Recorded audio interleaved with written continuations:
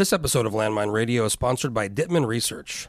Do you know what the most valuable thing in the world is? High-quality information. Because high-quality information informs much better decision-making. Dittman Research has been providing high-quality information to Alaska's leading businesses, organizations, and campaigns for 50 years. Do you really know what Alaskans think about your company or your issue? How about your clients, your shareholders, or your employees?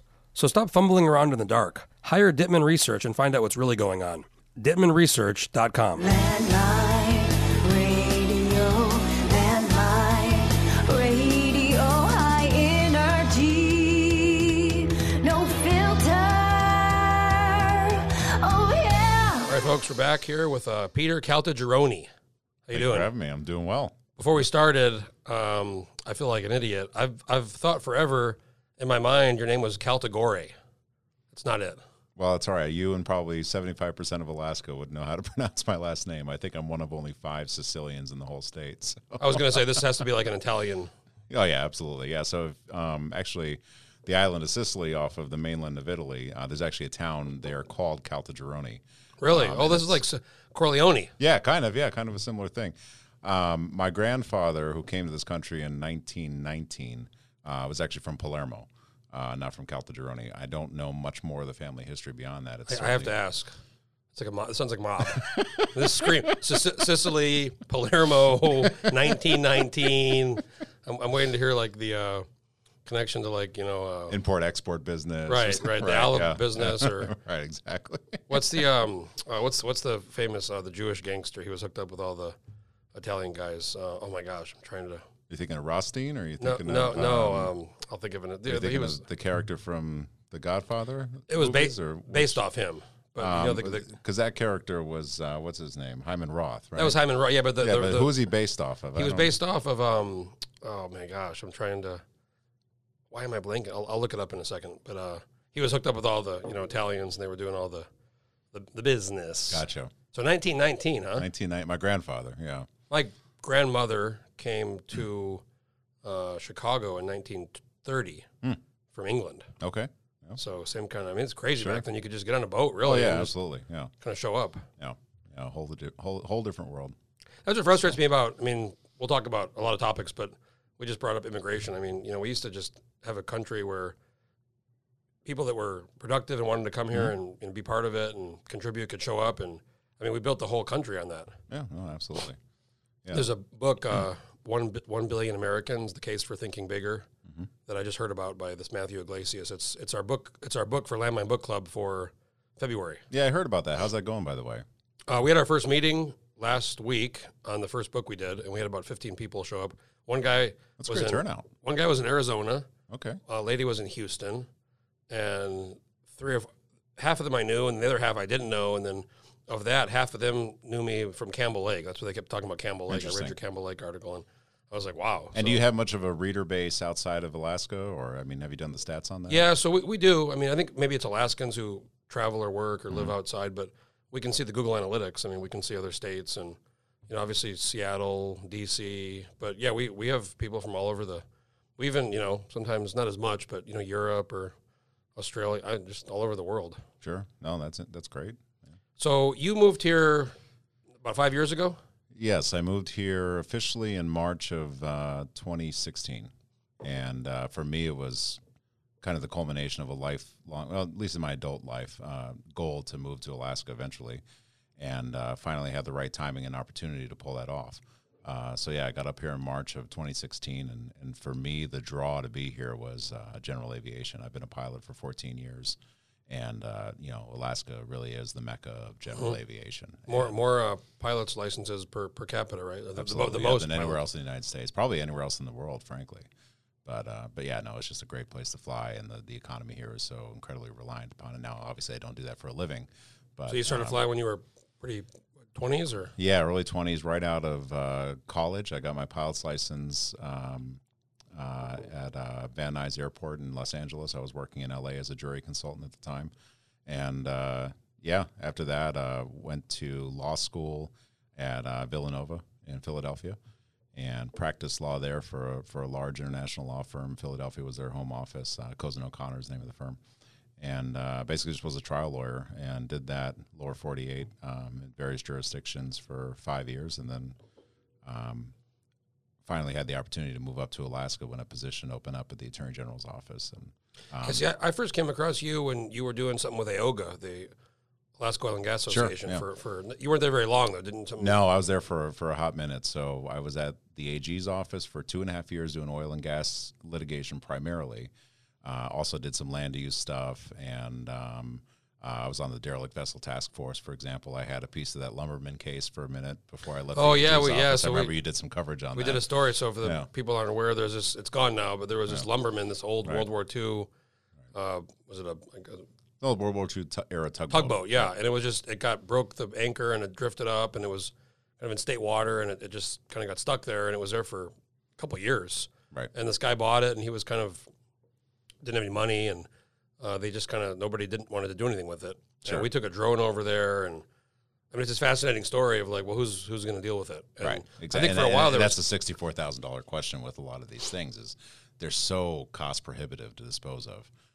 well, the Coast Guard at one point drained the fuel out of it, and they did a few other things to it. But then, way before I even was reporting on it, some people tried to go out there on a skiff or something, and somebody died. Somebody fell off. Yeah, I'd heard that was I think that was years before it broke away, if I'm not mistaken, years before it broke. What happened was that thing basically was tied up to the docks that were owned by City and Borough of Juneau, as far as I understand it. A little closer to the. Sorry about that. Yeah, for years, and eventually broke free of its mooring and ended up on state submerged tideland, and so that's how it became the state's problem. But yeah, no, to your point, I think before all that happened, somebody actually went out there and tried to get on it, and there was a death involved, and you know, I'm not sure what the story was on the owner, but you know, he was basically an absentee guy, and So there was we talked to DEC, and we talked to Don Etheridge. He's the Boats and Harbors head of the Boats and Harbors Commission. okay, And he's also like a lobbyist in Juneau, but for labor. But I was asking him about it, and one of the proposals, which I thought was the best idea, they were going to tow it out to the ocean and just blow it up and sink it. well, yeah, But I guess they nixed that. well, in a perfect world, that's how it would go down, but the permit that you need from the EPA, and we did this with a different vessel, the Akutan out of Dutch Harbor. I don't know if you read about that one a few years ago as well, but it's close to, depending on the size of the vessel, for something like that tugboat, it'd be close to about $1 million just to go through the process of getting a permit from the EPA to That's so dispose of insane. all That's the so- hazardous materials, just to sink it in the bottom of the freaking ocean, for crying So out loud. they estimated, and I thought this was a mistake. I didn't believe it. To tow it up to Haynes and disassemble it and basically demolish it. Yeah. They were saying $250,000. Yeah, no, that I actually don't sounds on the low side. That's frankly. insane. How can it cost that much fucking money to hook It's- up a boat, pull it, take it up there, and demolish it? No, it's yeah, I mean, anything marine related is going to be expensive. And then when you get into the disposal process, you know, all the hazardous materials on these vessels that are 60, 70, 80 years old and still floating. So they moved know. it eventually to one of the docks in Juneau. They finally did move Right. it. And I don't know if it's still in that dock or what's going on with it, but it's so old and kind of run down. It's basically useless. It is, yeah, So absolutely. I was thinking, I thought maybe it was worth something. Just give it to somebody to take it. And now it's their problem. Yeah, the disposal value, the scrap value of that stuff isn't worth the cost to, actually go through the disposal process half the time. So The lumberman. Yeah, I'll never forget when Yeah. you drive to, have you seen, were you there? I drove past on the highway when I was down there for session a couple times. I saw it sitting on the tidelands, but You're on the highway, and all of a sudden there's this huge right, fucking boat just weird. sitting in the middle of the inlet. right. So you were with AG, then was it AOGA, then DNR? Or was it a Yeah, I was quick at the AG's office for 2.5 years, and a couple of people reached out to me and said, "Hey, Josh Kindred is leaving AOGA, moving on to work for the feds, and now Judge Kindred, now right? Judge Federal Kindred." judge. Yeah, absolutely. So I reached out to Kara Moriarty and said, "Hey, listen, I understand you're hiring for this position. I'm not really looking for work right now, but we had breakfast and I liked what I heard, and it sounded like a great opportunity, so I took the job. And then 4 months into that, Governor Dunleavy got elected, and I had a relationship with professional relationship with Corey Foggy from when she was the director of Division of Oil and Gas. I had worked with her when I was at the AG's office. So as soon as she got elected, I'm a big or fan excuse of- me, as soon as he got elected and named her commissioner, I was funny how it happened. I was back east for a funeral, and I was at Midway, or not Midway, I was at O'Hare Airport waiting for the direct flight back to Anchorage. And so the Alaska Airlines plane comes up to the gate, and Commissioner Feige gets off, and I'm standing there in line at McDonald's waiting for my sausage egg McMuffin to bring it on the flight. And she walks up to me and she's like, how would you like to come work for me? And I said, wow, that's incredibly flattering, but I just took a job at AOGA. I don't want to burn that bridge. But, you know, we thought about it, and I talked to people about it, and they said, no, you're not going to burn a bridge. Go ahead. So this happened in O'Hare. This happened in O'Hare, yeah. Wow. And, I love Corey Feige. Big, oh, she's fantastic. Big fan. Yeah. I met her years ago when she was working for Link. Yeah, sure. And her husband Eric was in the legislature. Right. But yeah, she's real smart and very, very smart, very on top of it. And she's just, you know, for the last 2 years, it was a great job. She was fantastic to work for. Really genuinely cares about the state of Alaska and bringing about some meaningful change at DNR. And the only reason that I left, certainly no sour grapes or anything. Everyone's on great terms. I just saw an opportunity to finally launch my own law practice, which is something I've been wanting to do for a long time. And I had a lot. Now you got is it like Caltagirone? Caltagirone Legal LLC. Yep, that's the firm, and I'm renting some office space across from Skinny Raven on 8th Avenue, and Downtown's the way to go, I think. I think so too. That's where they all are. Lends a little credibility to you, and you know, I'm renting from an existing practice that has 4 or 5 lawyers with it, paralegals, the whole 9 yards, and so it's nice to be in a law firm environment and have people to bounce ideas off of, and it's a nice place to come to work every day instead of opening up a home office and being in my fortress of solitude all day long. It's nice to be around other people. So have you got I know you just announced a few months ago you got the law firm going. Have you gotten clients or last month I announced? Yep, and I do. Thanks for asking. I have a surprising amount of clients for this is now my 2nd month. I'm humbled and shocked. But so are you trying to do? Are you looking at like litigation or civil or criminal or whatever? That fair question. So I consider myself a trial lawyer, and on the civil side, and in my years of practice in the lower 48, I was doing complex commercial litigation, which can be any manner of issue really for corporations, businesses that are suing each other basically.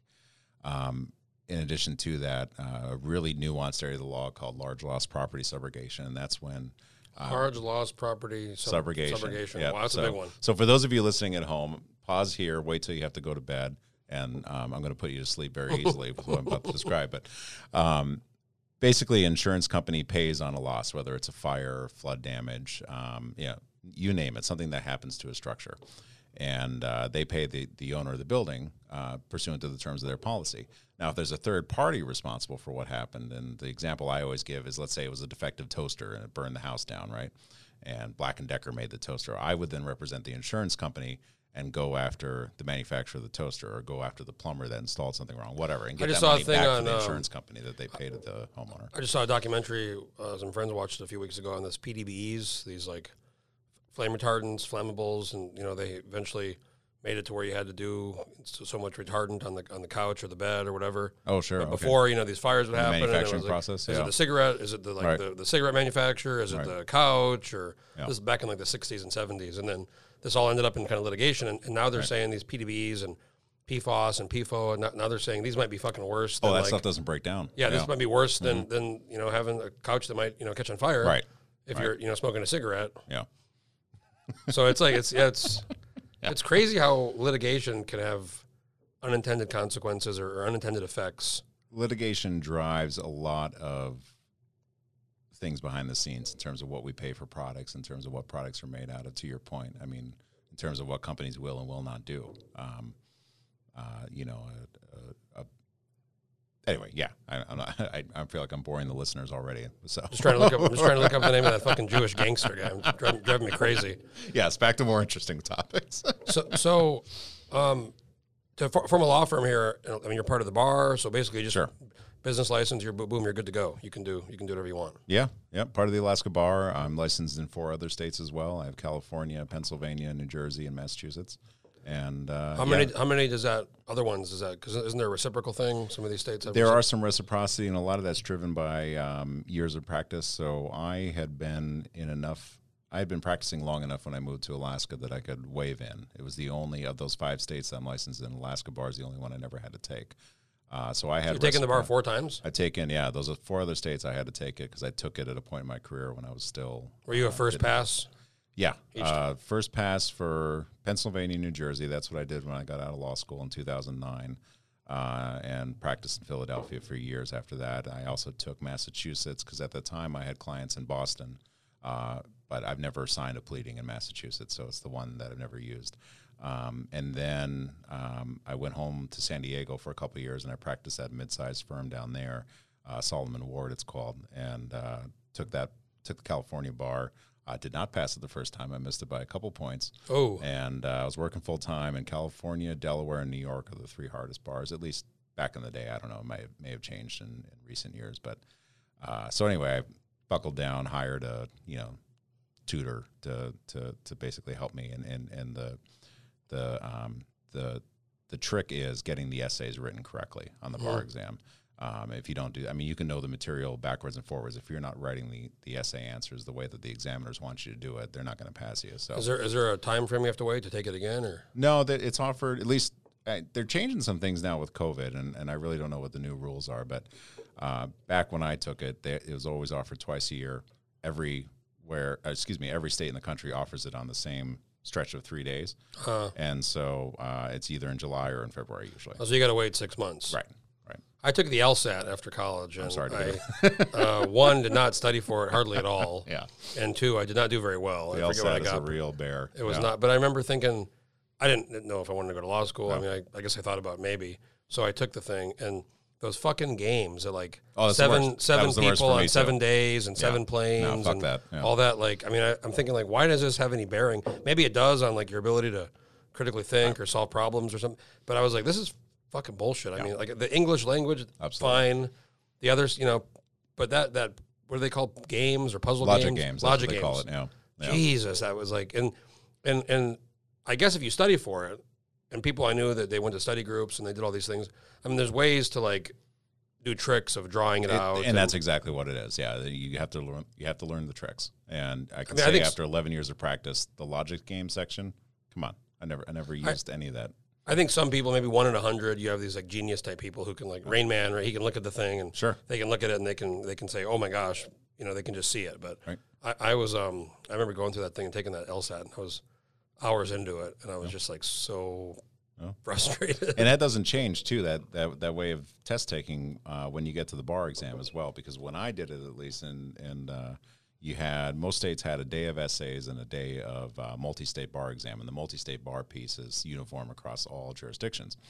And there's there's tricks to learning how to answer those questions. And once you learn those tricks, that knocks out a large percentage of the questions. You really just have to learn how to do it.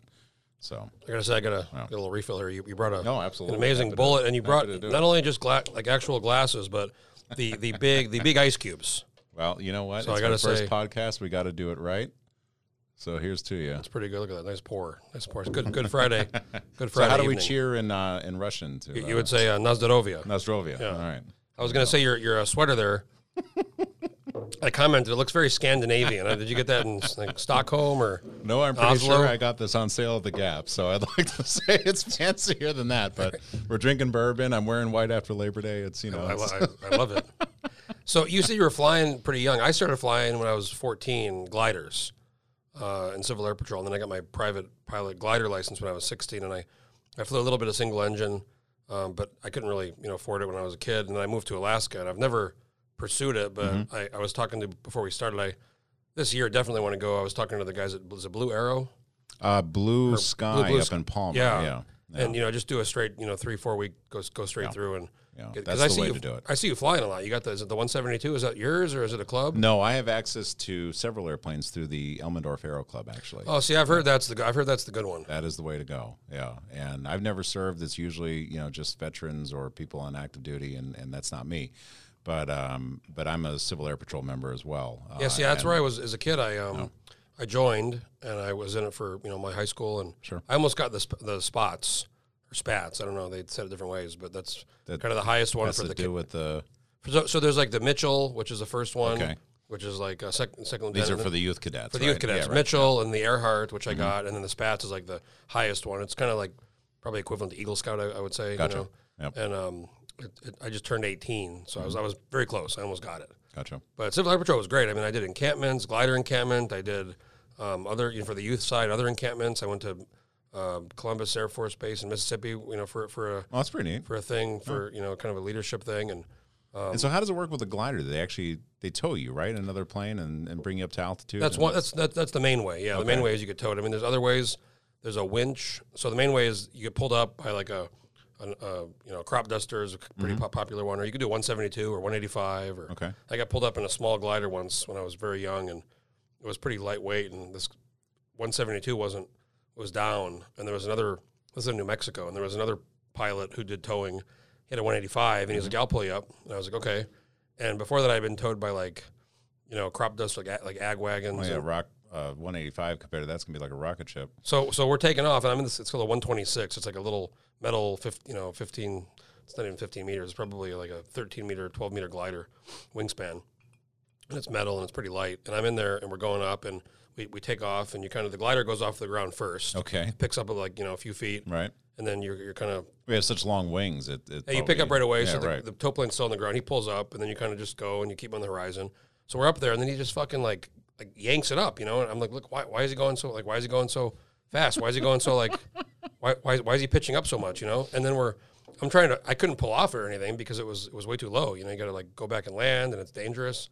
So this guy's pulling me up, and then we hit a thermal, and the guy cranks the wing over, and he starts thermaling on tow, and I'm just behind the thing trying to keep the wings level and. Do you have the ability sitting in the glider to disconnect yourself? Sure you do. Of course okay. you do, yeah. Right. But you don't want to do it too low. Okay. Because, unless you're 1,000 feet, that's kind of fine, or even 500, 600 feet, you can kind of turn around and land. But, right. it was a really strong day, high lift, but I was like, man, that's my first experience with a 185. Yeah. No, I've been a pilot 14 years, and what you're describing terrifies me. I have no interest in getting in a glider, so good on you. Well, I mean, glider. I think it's good for pilots to fly gliders first, or at all, because especially when you learn on a glider. I mean, there's no second opportunity to land. I mean, that's your your shot. So and I would have to think that you really have an understanding of wind and everything else. I mean, yeah, and you really have to. The slip is important. I was flying one time in New Mexico, where I grew up kind of flying near my house. It was other side of the Sandia Mountains, a place called Moriarty. And I was in a pretty nice glider, and been flying for 4 or 5 hours, and I came back, and the wind had shifted pretty substantially. It was like a 25 knot crosswind. And there's one runway. Oh. So I'm slipping this fucking thing, full right aileron, full left rudder. 25 knot crosswind. And I'm actually having to line up to the side of the runway. Because even in the full slip, I was still drifting. Oh, 25 knot crosswind? And absolutely. Lining up on the center line. I was... Yeah, there's and then another time I was in a glider. I was in that 126, and I was really high up. I was like 10,000 feet or something, and I was in a really rough thermal, but it was really strong lift. And you've seen thermals, they... Oh, absolutely. I've got my ass kicked several times in the air. Sometimes they're kind of pleasant. Yeah. Sometimes they're kind of rough. So I'm in this 126, and I had just done a month before spin training. Mm-hmm. So, I kind of was fresh, you stick down, opposite rudder, and pull back. So I'm in this glider, and it's very rough thermal. And the wing popped, the thermal hit the wing up, and the next thing I know, I'm spinning. I mean, it was like immediate. It was crazy, and I just kicked in, full, stick forward, and I got out of it. But man, it was like that.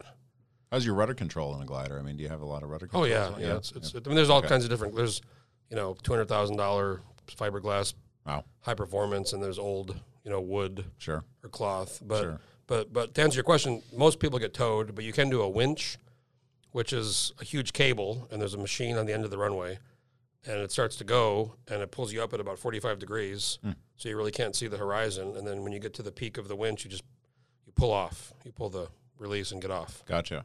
And then there's some motor gliders. Some are motorized. You can use the motor.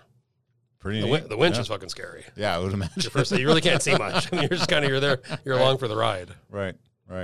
Huh. Well, interesting stuff, yeah. You should fly. There's a Civil Air Patrol has gliders here. There is, yeah. Actually, my squadron commander, Jim McCarthy, is big on the glider. You know Pete Murray? Or, I don't. Sorry, Pete Brown. Pete Brown. I don't know him. He's in Civil Air, but he flies gliders in Civil Air Patrol. Okay.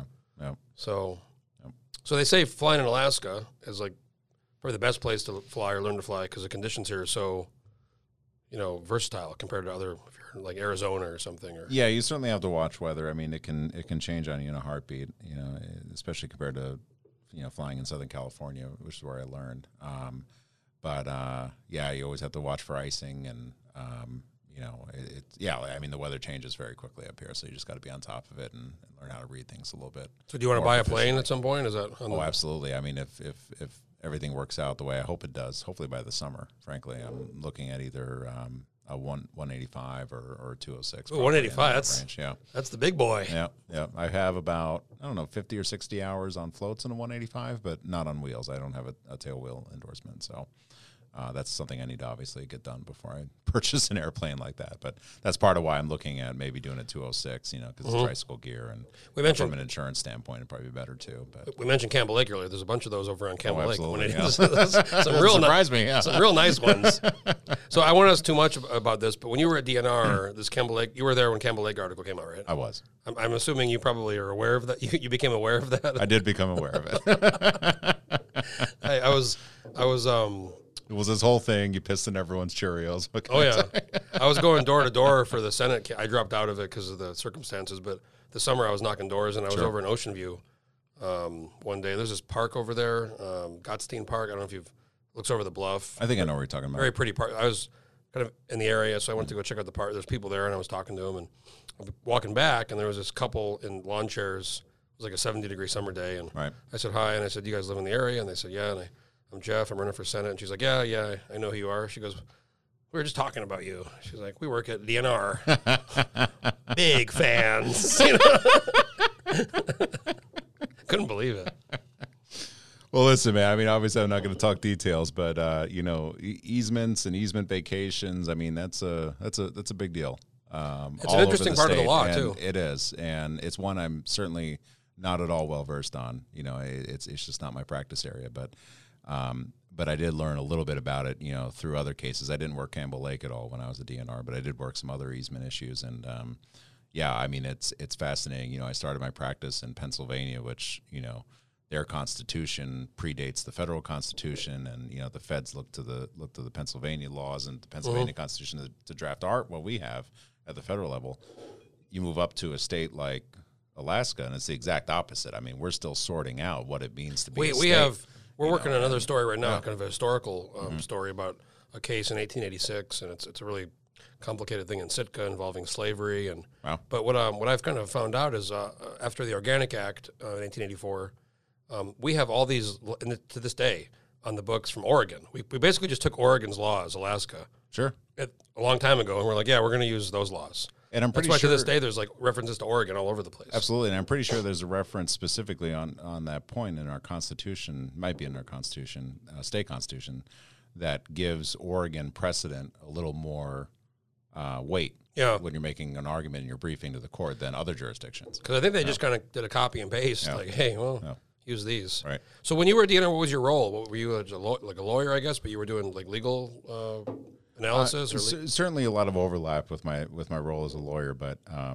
statutorily, no, I wasn't practicing as a lawyer. The Alaska statutes are actually pretty directly on point that all legal work has to be done and exclusively by the Attorney General's office. But someone who's been a lawyer for 10 years, obviously, I bring a legal mind to some of the tasks that I was doing. That's why they're always directing me to Department of Law with any legal. That's right. That's right in Alaska statute, Chapter 44 somewhere, something I can't pin cite it for you, but yeah. So my title there was Senior Legal and Policy Advisor, not counselor, not attorney. We were very deliberate in picking that title for that reason. But no. So I basically the job one was DNR had this 150 backlog of administrative appeals that prior administrations had just ignored or, sidestepped for political reasons or, whatever. And so we had administrative appeals going back to like 2008, if you can believe it. Wow. And on matters they had decided or matters they matters that people had, so the way it works in our administrative procedure is the division issues a decision and, appellants who have standing have rights to get a second look from the commissioner.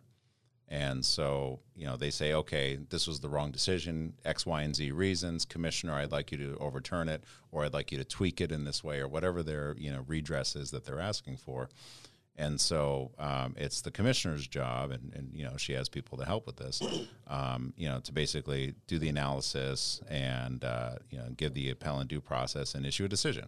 And then once that decision's issued, then that appellant, they still don't like the answer, their rights then vest to go to Superior Court and seek an administrative or seek an appeal, through that venue.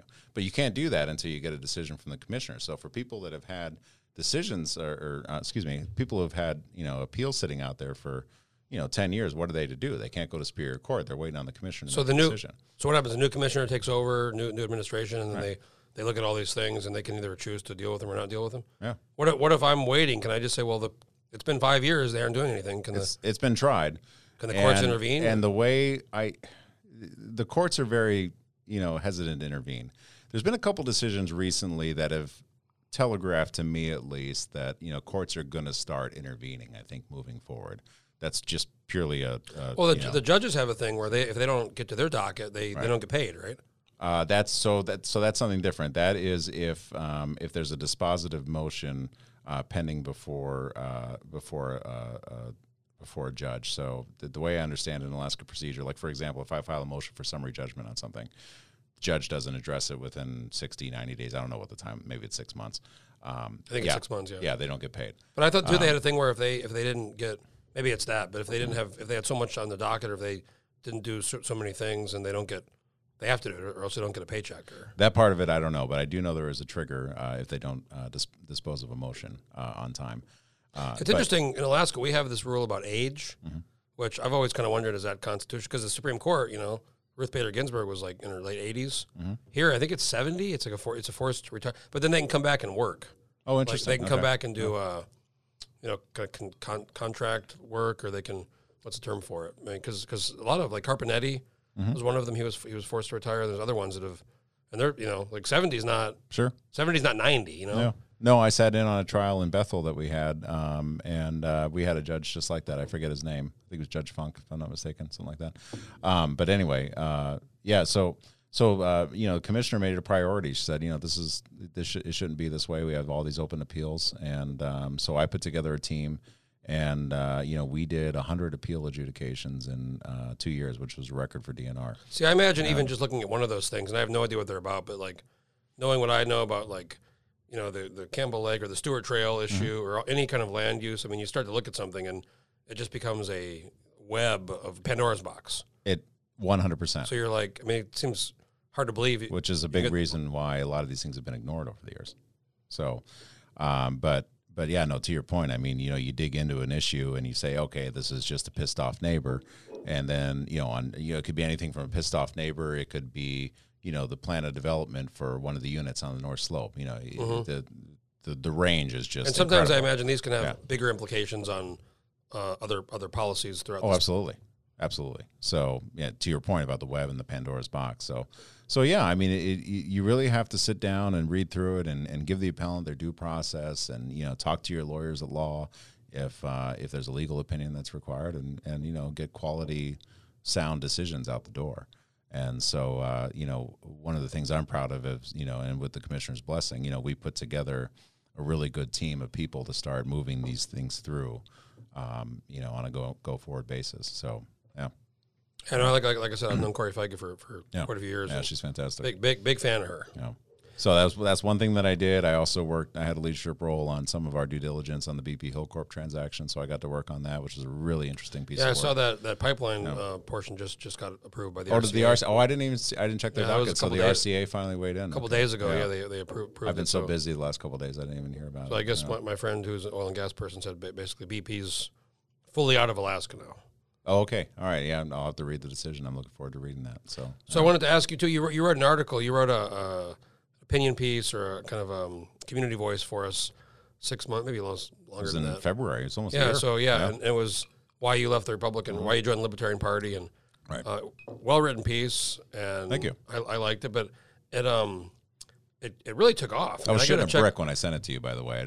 Really? Oh, yeah. I got to check I should pull it up because it got like a lot of fucking shares, a lot. I mean, I think over 1,000. I'd be curious to know what the exact numbers are. Let me let's just do a little. We're gonna do a little Google here. While All right, while- fair while- enough. While Yeah. we're so we have the computer out here. So we're gonna do Peter Caltagirone. Yes.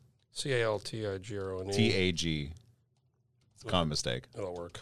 Not even close. Yeah, I'm just Peter Castiglione. I love that Google suggestion. Castiglione. CALTIAG. TAG. No. Go back. Oh my God. CAL. TA. There you go. It's suggesting it for you. It comes up automatically. How about that? We're just going to do that. We're going to do Google famous, apparently. Alaska landmine, and it should come up. I could just search you on the. Why I decided to. We're leave the having trouble Republican Party. talking, and we're only what? We're drinking a bourbon and a half in. We're going to be good and cocked. 1.5 thousand shares. That means that 1.5 thousand, 1,500 people on Facebook shared your article. Wow. Which for a community voice or for kind of a guest piece, that's, we've had some that have been similar to that, but that's probably one of the highest ones. Wow. There it is, Peter Caltagirone. About that. So you joined and I got to tell you, I had a similar thing in 2008. I was Republican. I went to the Republican convention here in Alaska. I was a Ron Paul guy. We were kind of at the time told, fucking get out of here. We don't like you people. Yeah. I got very mad. We were treated kind of badly. I joined the Libertarian Party for a while. Really? Yeah, and I grew up. My dad was conservative, but I was always hearing libertarian. Live and let live. And Sure. But I mean, I've been to some of their meetings, and holy fuck, I mean, there's some crazy motherfuckers. I mean, Hey, listen. I mean, there are some kooky I agree. people in that party. But I also went to Republican conventions as well back when I was a Republican, and there's Yeah. crazy motherfuckers there too. That- So I mean, it's like in also true. every Also- single party there are nuts people. I mean, It's- the most crazy kind of people are drawn to like the party Right. politics. But like, I was at this libertarian. It was I'll never forget this. It was like their convention and my old professor Paul Johnson from UA. Did you go to the state convention or national? Yeah, state convention. Yeah. The state convention. State convention is usually like 15 people, right? It was like 40, 35, 40. It was, wow. like, it was a Okay. lunch, and All right. Paul Johnson, my old economics professor, who's still the professor over there, he came to speak. Go ahead and pour me a little bit there. You got it. Peter Caltagirone. Happy to do it. Love that. It's a you very liberal pour there. And you're, love that. Well, I got to keep the host happy, right? So he spoke about, like, he's an economics professor, very smart, kind of libertarian, free market guy. And he gave a great speech about markets and different things. This is like in 2010 or it was a long time ago, 10 years ago. And like afterwards, this guy raised his hand and he's like, just imagine stereotypical libertarian in your mind. That's who this guy was. All right. And he's like, I have an idea. We got all this debt. At the time, it was like 15 or 16 trillion, 15 trillion. Drop in the bucket compared to what it is now. Yeah, I mean, it was a lot, but now it's over 20, I think. Is it higher? Keep going. I mean, Oh, my there's God, a yeah. clock, and it's Yeah. just No, Trump's it's- ran that motherfucker up. Absolutely. More than years. Obama. At Yeah, a oh, yeah. faster rate than Obama, which It's is a lot of Republicans don't acknowledge. I wonder, to that point, now that Biden's going to be our president, if they're going to start giving a shit about the debt again. Deficit I can't wait hawks. to see that. They're all Right? going to be yeah, deficit absolutely. hawks. So he's like, I have an idea. He's like, we have this money that China, we're gonna issue a note for $15 trillion. Okay, that's one note. We're gonna pay it off, done. And Paul Johnson says, well, I understand your kind of logic, but there's some issues with that, inflation and paying, To say the least. printing money and like debt obligations. Right. Which we're and- printing money now anyway. but, and, yeah. and the guy's like, no, you don't understand. It's one fucking note. It's paid off. And he got very kind of like aggressive with Paul John, and he's kind of like, And there was another guy at the same thing. It was at the Golden Lion Hotel, actually, is where it was, the Golden Lion, which they just bought. The city just bought. Oh, yeah. And this guy had this big long barrel revolver on him, like a 44 Magnum, like it was a long barrel. And I go, man, that's a pretty big gun you got there on, your side. He's like, yep, my right to have it. All right. I go, absolutely. He goes, let somebody challenge me. I go, I'm not challenging you at all. No. I love your No, gun. yes, sir. Very libertarian. Right. Well, to your point, though, about, the crazy people, right? And absolutely, I fully acknowledge that. I mean, one of the libertarian presidential candidates walked around with a monk boot on his head, for crying out loud. But, when you listen to that guy and the other guys talk, Yeah. I mean, they actually make really coherent, logical arguments. And so what I've found in the Libertarian Party especially is the people that are libertarian and that are outspoken about it. And, you have your sect of libertarians that are like conspiracy theorists and all that bullshit. I mean, that part of it's there. And I distance myself from that. But I think that's everywhere. right. It is, and especially true in the Republican Party now, too. But what I found is people are logical, reasoned thinkers. And really, when they take a position on something, I mean, it's backed up, and it's backed up in the text of the Constitution or statute or, whatever. I've been really impressed with that. Well, Gary Johnson, who was 2012, right, or it was 16. So he ran in 16. 16, yeah. So he was actually not very well, but he was governor of New Mexico when I was growing up, and he's been up here a couple times. So I mean, I wouldn't say I know him. I've met him several times, and I grew up with him being Republican governor of New Mexico. Sure. He was a very popular governor. Yeah, two-termer, right? Yeah, he came out for. I'll never forget when I was a kid. He was very popular, elected twice. Right. And after his second election, he came out in favor of marijuana. This is like 90s. No. And my dad's like It was Mr. controversial back then. My dad's like Mr. Conservative, and he's like, he voted for him, and he was like 25 years in the Navy and fought in Vietnam, and I remember he's like, I can't believe I voted for that goddamn doper. It's amazing how even to this day, marijuana is a divisive issue for people. Yeah. Now it's like people like my dad probably don't even care anymore. It's such a accepted issue now compared to 20 plus years ago, where it was like may as well have been cocaine. But for whatever reason, though, it's still at the federal level. There's still, I know they've made some recent headway on this in the House, but I mean, it's still, there's a stigma about legalizing it. Don Young and Tulsi Gabbard are in the cannabis caucus. Yeah, the cannabis caucus, right? Yeah, yeah.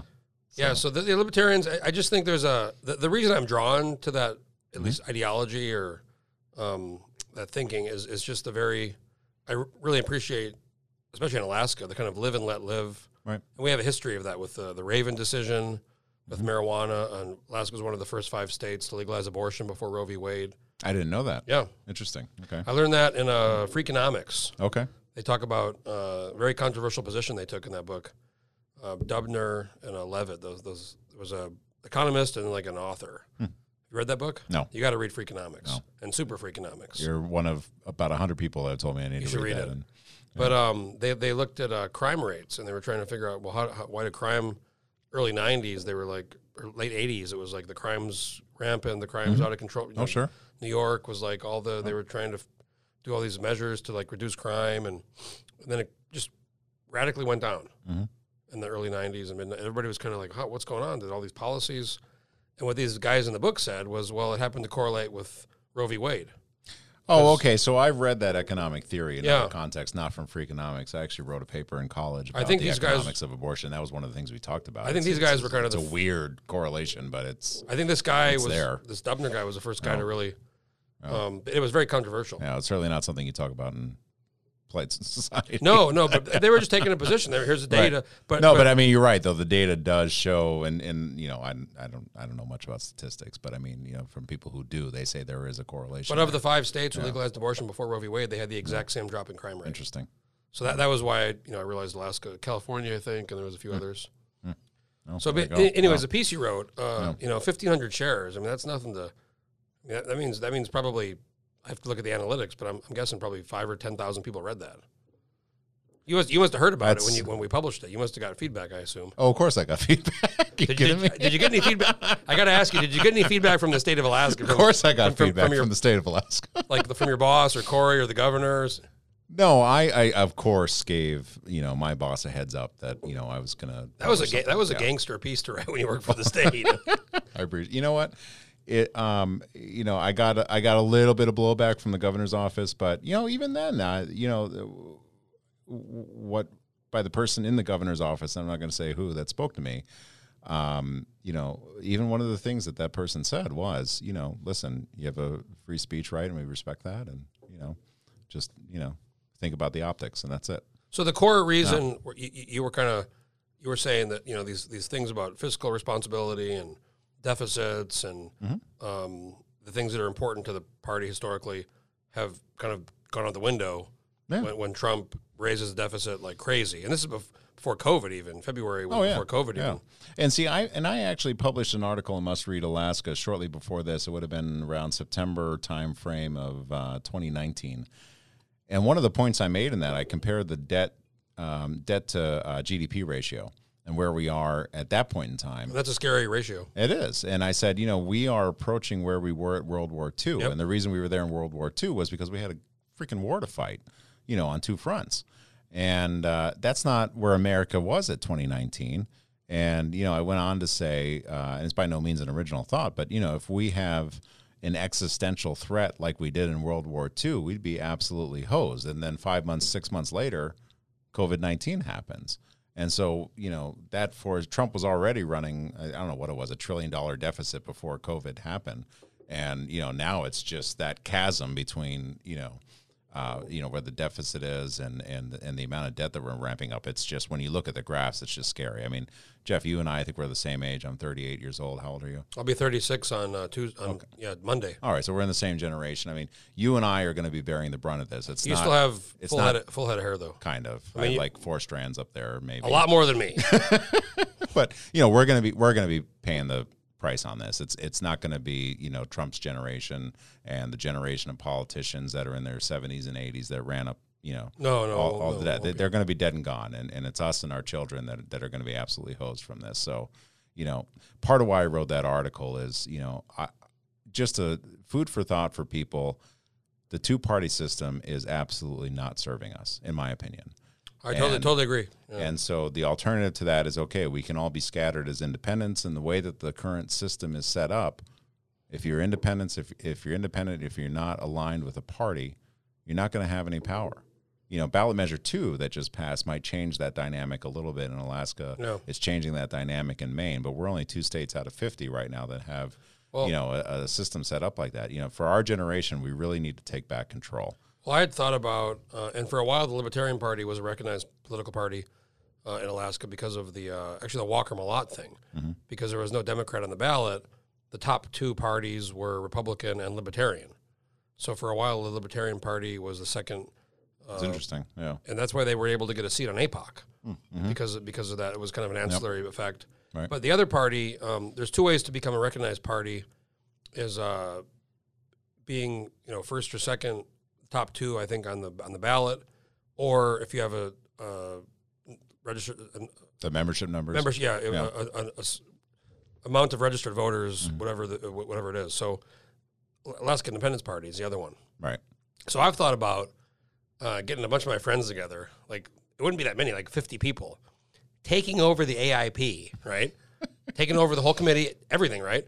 And then using that as a means to have another apparatus, but as kind of an alternative center-right, moderate, not because you could do that because they have enough membership. And I think part of their membership is based, and I see this a lot of talking to friends and people go to register to vote and they say independence. Oh yeah, I'm independent. They click independence. Well, that's exactly what I was going to ask is, how many of the members of the Alaska Independence Party a lot think that they're just independent? I think a lot. Yeah. I mean, I had a friend. I don't know. Yeah. A friend of a friend who lives near us. When I was running for state senate, I was doing petition candidate, so I had to get signatures. So my friend said, my friend lives down the street. She'll sign it. So I said, great. So I go over, and everybody who signed it, who I didn't know, I kind of looked them up, and I said, your friend's a secessionist. Yeah. And she goes, what do you mean? I go, she's part of the Independence Party. And she goes, is she really? I said, yeah, but I'm guessing she's probably, an independent. And she clicked the Independence Party. So we went over to her house, and I was like talking to her, and I said, I didn't know you favored like secession of Alaska. And she's like, what are you talking about? She's like a professional engineer. I was like, you belong to a party whose kind of sole platform is like seceding from the union. Right. Yeah, exactly. And she's like, I do not. I'm an independent. Right. And then I showed it to her, and she's like mortified. Yeah. So she changed it. But I think a lot of people who register to vote see Independence Party and are like, oh, yeah, independent. Right. No, we really need a third option. We should you should fucking hijack the Independence Party. No, I mean... we could do it, baby. We could do it. I'm sure we could. Ideologically, I'm a libertarian. I'm proud to be a libertarian. We can write the platform. We can take over. We take over. We write the whole platform. Well, why don't you come join the Libertarians, man? I don't know. Back. I mean, Let's bring you back into the fold. Maybe I should. I don't know. Absolutely should. I'm nonpartisan now. I registered as nonpartisan in May or June when I filed to run for Senate. So. Sure. Yeah. Yeah. There's, it's interesting in Alaska. There's more independents or undeclared and nonpartisan. There are. Than there is Republicans, Democrats, Libertarians. Right. No, you're right. Independence Party. Yeah. I got to tell you, I met Dr. Jo Jorgensen when she was up here in Alaska. I really wanted to go. I know she was here. I was hoping to get a podcast with her. She talk is to her. Incredibly impressive woman. It would have been really nice to see the media give her more attention. I mean, you had a PhD credentialed woman running at the top of the ticket on all 50 states. And, it's funny. You listen to everyone's virtue signaling about, getting more women involved in politics. Let's have a woman president. hey, we have this great option right here, and Dr. Yeah. Jorgensen, and you're not even giving her any Well, press time. and I'm not, I have my issues with Trump and his style and personality, but I mean, Trump put in a lot of women in positions and did a lot, and it was like totally never talked about by the media, like the larger media, but now Biden's putting, what's the woman, the congresswoman as Interior Secretary? She's a Native American. I mean, I forget her name. What's her name? It's like, I know. it's everywhere. I know. It's like everywhere. Right. And his press, his communications team, it's like women. It's like everywhere. They're very virtuistic. They're very praising of that. But that's a little sad because I was watching Matt Taibbi. You know Matt Taibbi? I've heard the name, but I don't know anything about it. Real well known journalist. Been around for a long time. Okay. Wrote for Rolling Stone and all these different publications. But he was on Joe Rogan like year and a half ago. He's actually kind of like a lot of journalists now. He started on Substack, which is an email kind of newsletter platform, and he's doing his own thing now. But he said his biggest problem with a lot of these younger reporters or journalists is, they have their kind of ideas of how the world should be, and they project that. And he goes, the truth is, somebody who, public official or elected official, somebody who's the bad guy today could very well be the good guy tomorrow. That's right. And you can't just look at somebody and say they're always bad. They're evil. Yep. Because that's not the reality. Yep. It kind of reminds me of a saying they have about Supreme Court decisions. Today's dissent is tomorrow's majority opinion. I just read, speaking of Supreme Court, Oliver Wendell Holmes. I'm sure you're familiar with that man. Yes, I am. So I was reading Team of Rivals. Also, for the record, I'm pouring a third glass. We might be calling an Uber here. Yeah, I might be Ubering. Yeah, I might be. That's good. That's good. Are you good? All right. Do you have any more ice left? The ice cube was. I don't have any more. God, ice you brought left, that big ball of ice, which is a very, very, very. Yeah, you get those molds on Amazon. Yeah, I love that. Yeah, well, I have the square one. Oh yeah, the square one. Yeah. The little plastic, you fill it up and with ice, and it's got the big square. Yeah. But Oliver Wendell Holmes, I didn't realize this. He was wounded in the Civil War. Did you know that? No, I did not. In a battle, I was reading this chapter about General McClellan and all this kind of fighting with Lincoln and these generals, and before the kind of in the early stages of the war, and there was kind of a fuck up by one of these generals, and Oliver Wendell Holmes was injured, and he got recovered. He recovered at I think it was Salmon Chase's house, who was the Attorney General for Lincoln, who was one of his rivals, and it was like. Thinking to myself, fuck, that guy was a Supreme Court justice many, many years later. Yeah, it's a whole other world today, man. The law is fascinating to me because I'm not a lawyer, but I have a lot of lawyer friends, and I follow like legal cases, and I try to. I probably know more than the average person, but I'm not a lawyer. And you just filed a lawsuit today, apparently. And I was going to say, yesterday we filed the lawsuit. Yesterday, okay. And I got these great lawyers, Matt Singer and Lee Baxter. They're pro bono.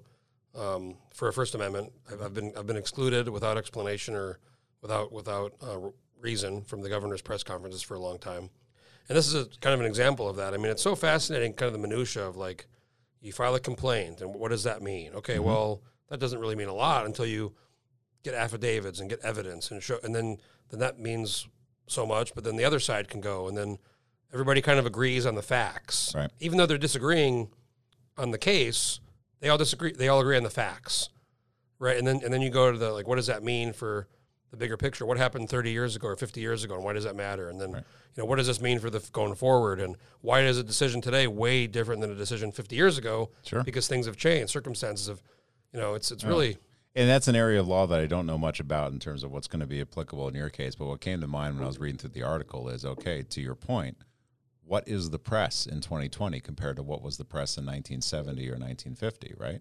Yeah, or even 1850 when it was all newspaper. Right. And then later, early 20s radio. Oh. So I'll be curious to see what comes out of it.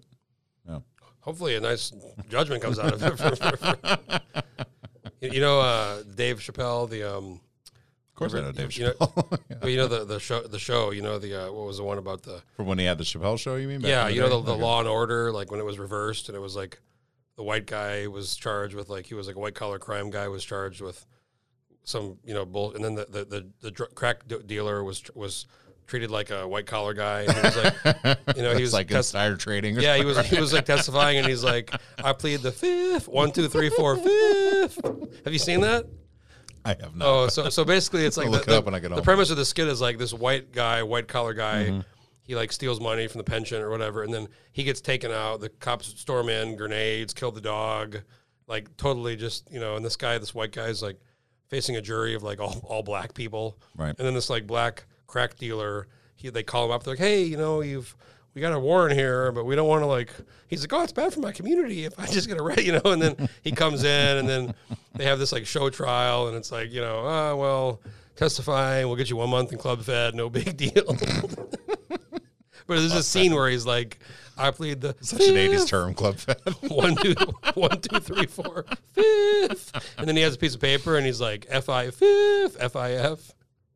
For those of you listening at home, this is the part of the podcast now that's obviously 3 bourbons in. So. This is the best part of the podcast. I mean, this is the by far. I've done a lot. There's of like these. 3 people listening by now, I'm sure, right?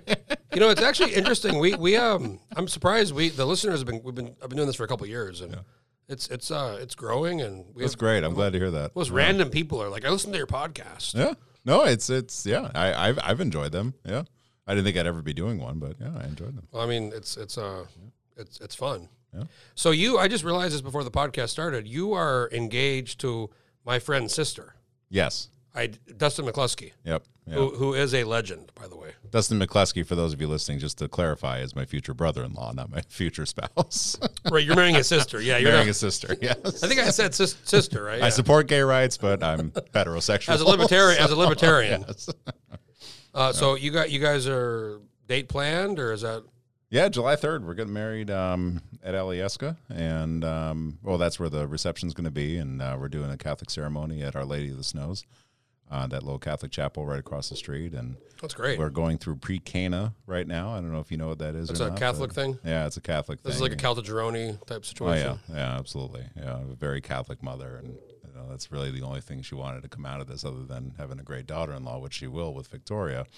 But Your parents are in California, or? my parents are in California still. Yeah, I was born in San Diego, yes, that's what you mentioned. Yeah, Balboa yeah, Naval small world. Hospital. Oh, yep. So they've met the fiance, or? Oh, absolutely. Yeah. Victoria and I have been together for 2-3 years now, and so no, they've been up here, we've been down there, and we were actually thinking about getting married this past summer, 2020, and bad. oh, I know, and we decided to pull chalks on that before COVID happened. We said, you know what, we have way too much transition in our lives happening right now. Let's push it off a year to 2021. Thank God we did that. Mm-hmm. Part of when we were venue shopping, just hearing some of the horror stories that people have had in terms of trying to, change their wedding plans, and, people who had weddings scheduled in Anchorage and going out to the valley and having to do that at the last minute because there's less restrictions out there. I read an article about a wedding, and where was it at? It was in the East Coast, I think. It was definitely lower 48, and they had a big wedding, and 5 or 6 people ended up dying who didn't even go to the wedding. Wow. From COVID, because it became a super spreader. Was it one of those like 500-person weddings or something like that? I don't know if it was pretty big. I think I saw those on the news. Yeah, it was pretty big, but it was. Yeah. We can't afford a 500-person weddings. It was. I think it was 100, whatever it was, but it was like ended up being a super spreader type wedding, and then people got sick from that, right? Right. Who didn't even go to the fucking wedding. Right. Older right. folks, because somebody went and went home, and Naturally, as one does. Yeah. now I got to say, my friend Ryan, Dustin's friend, my friend Ryan, he got married at Alyeska 10 years ago, and I actually asked them if I could wear coattail. I asked Ryan, can I wear this tuxedo that I wanted to wear, and it was coattails with a top hat, and Ryan approved it. Like a morning suit you're describing. Well, it was a tuxedo with coat With the long tails Yes, and the yes. top hat. That's a morning suit. You're describing a morning suit. A morning suit. What is yeah. that? It's a type of tuxedo, and it's very formal, very old school, long ass tails, long tails, and then short hat, short yeah. up front, and the Oh, yeah. and the buttons. So I'm wearing that and a morning suit. I've never heard of that. Yeah, it's very British, I think. Yeah, but So I'm wearing that, and Brian told me I could wear it. I don't know if he actually asked his at the time fiance or now wife or anybody, but right. a lot of people were like, "Jeff, why are you upstaging the fucking groom in your suit?" I was like, "I don't know. I was told I could wear it." Right. So I was like, they all had us in different kind of roles. Like I was at the entrance, and the cars would pull up, and I'd tell people where to go, and Okay. it was a good wedding, and it was While wearing a morning suit. while wearing a morning suit. I Yeah. like it. Yeah. And they got married up top, and it was summertime, but it was like, man, it was so fucking windy. It was kind of a little miserable. But it was a fun. Alyeska is a great venue I for mean, it's that. Alaska Basic. That's what we're doing. It's fun. It's Yeah, very pretty. Now my other friends, Federico, my friend, who had the same name problem. His name is Gianangeli.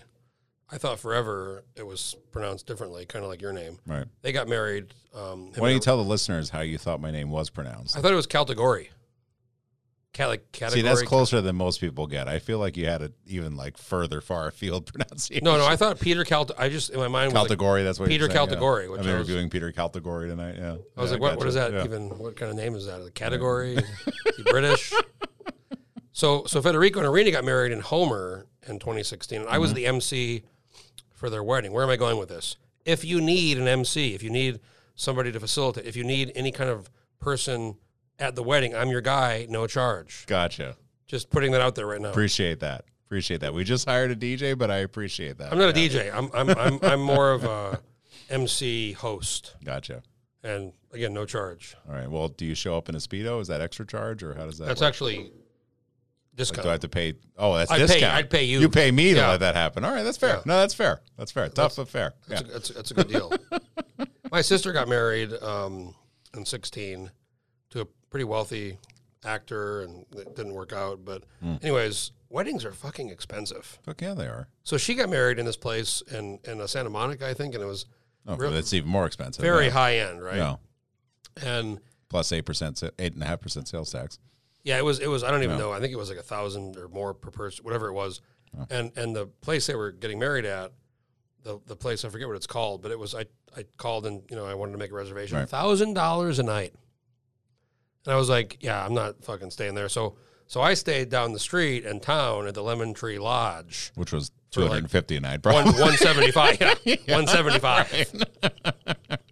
Took a fucking- Motel 6 in Santa Monica is going to be over 200. I took a lift for like $20 up to the. Of course. That's playing smart. So you're saying you had this dream to come to Alaska? You never been I to did. Alaska, kind of No, like me. I'd come to visit, but yeah, I had this dream to come. And actually, the job that I took at the Attorney General's office in the oil and gas section wasn't my first attempt at coming up here. Basically, what I did was cold call, I don't know, 5 or 6 law firms in Alaska, and I got one to call me back.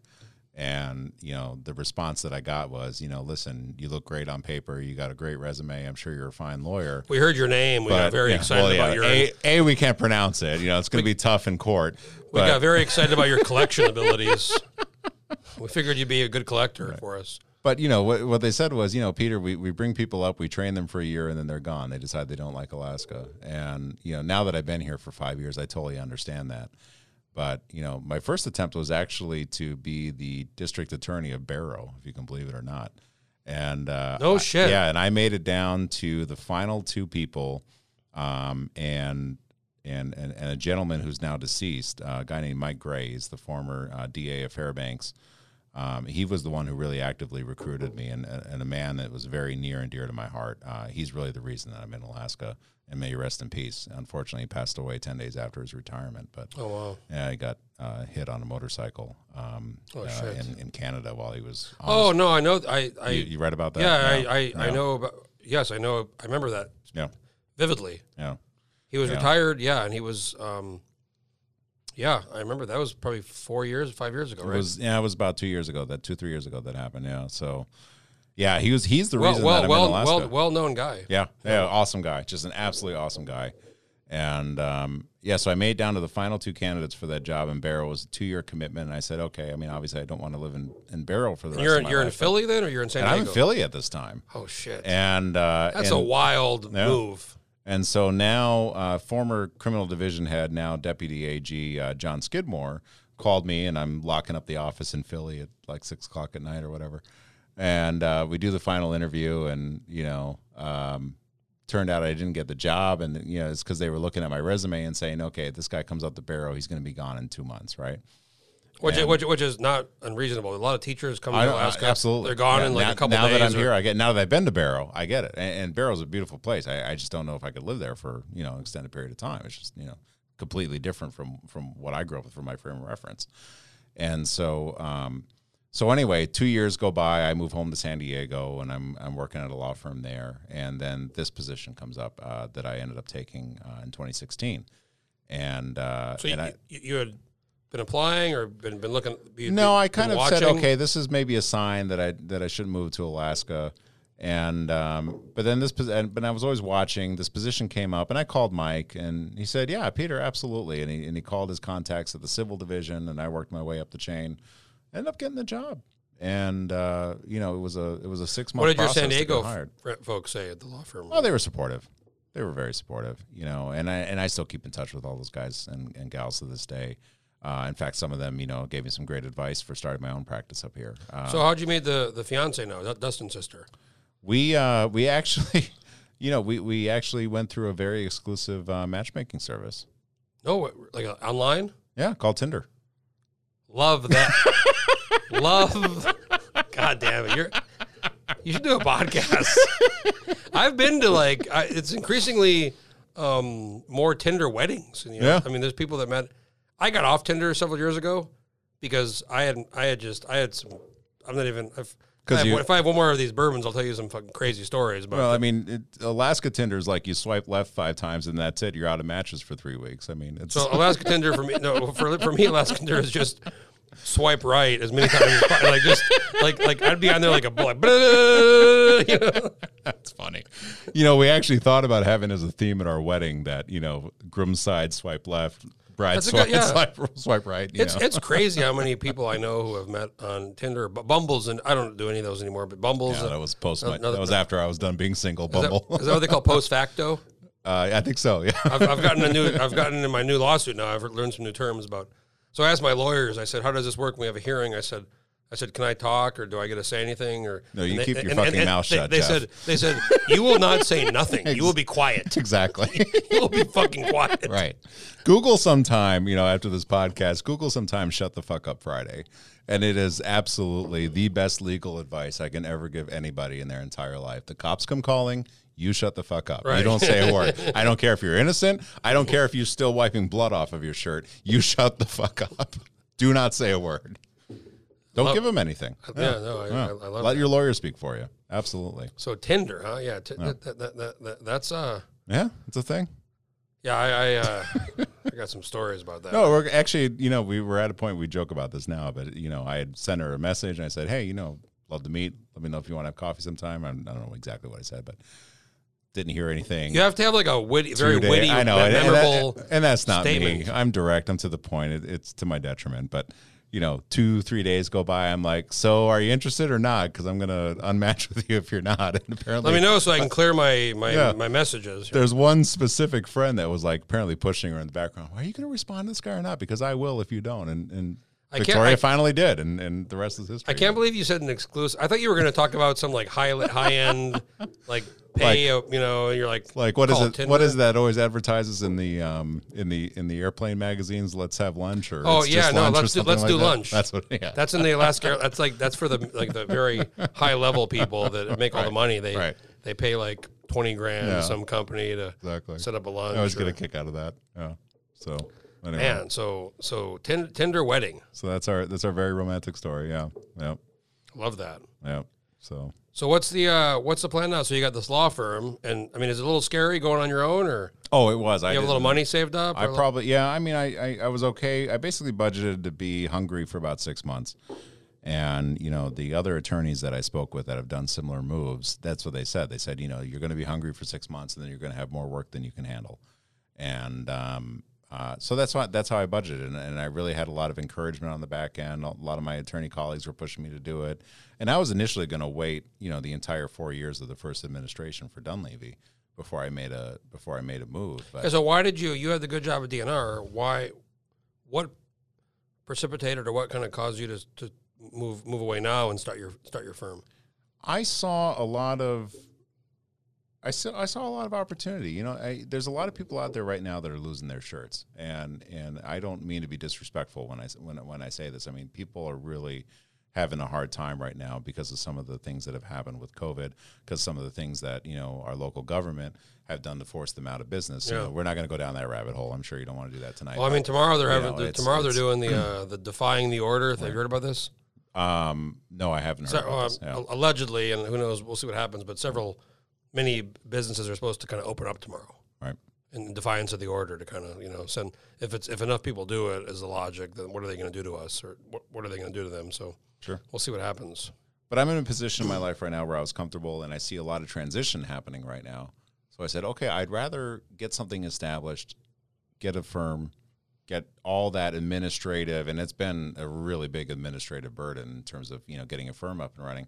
I'd rather get that all out of the way right now, and then when our economy starts pulling back up, that's a good. Then I'm in a position. I'm in a position to get clients. I'm in a position to work. And what I didn't expect is there's a lot of work out there right now. And Have you so thought I'm about very busy right now in my second month? I'm actually pleasantly surprised by it. What kind of? Can you talk about what kind of work you're doing right now, or? Right now, my specialty is Alaska oil and gas, right? But it takes a while to develop that work. So, people that I've known for a long time, people in Alaska, people in lower 48 even, have run-of-the-mill issues. I have a case involving, the Alaska Native Claims Settlement Act.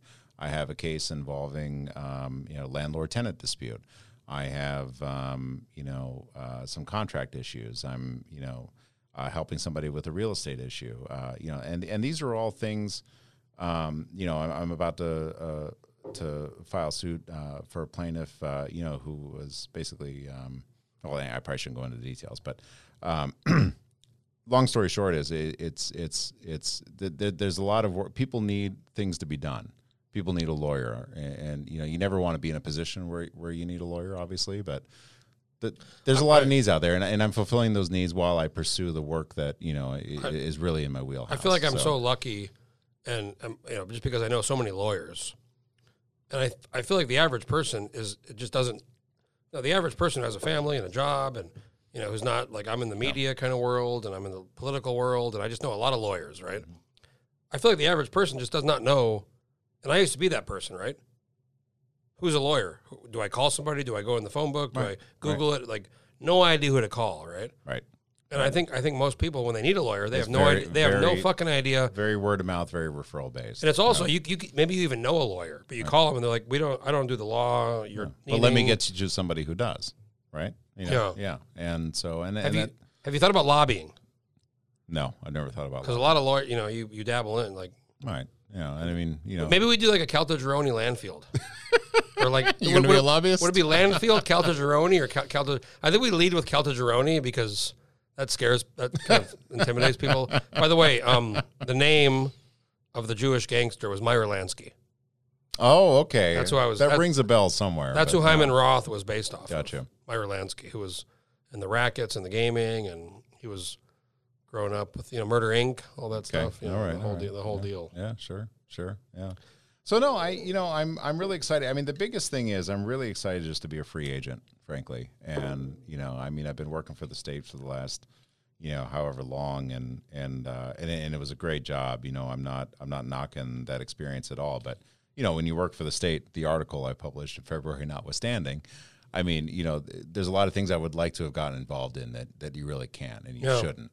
And because you were essentially a political appointee, right? Essentially, yeah. I mean, low level, but yeah.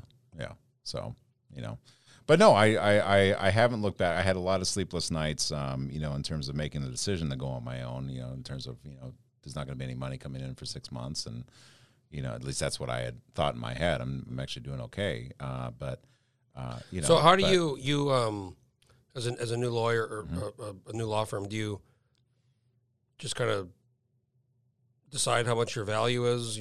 Because you bill hourly, right? Is that kind of how it works? So how do you kind of decide what to charge folks? The lion's share of my work is going to be hourly. Like do you give the first guy like, hey, you're my first, I'm going to give you a real fucking good deal, and then as we get more people, well, guess what? You pay more. No, I mean I did a lot of research in the market, and I've overseen contracts, and and I have people who needed lawyers, and I asked them what they pay, and you get an idea of where the legal rates are in the market. Mm-hmm.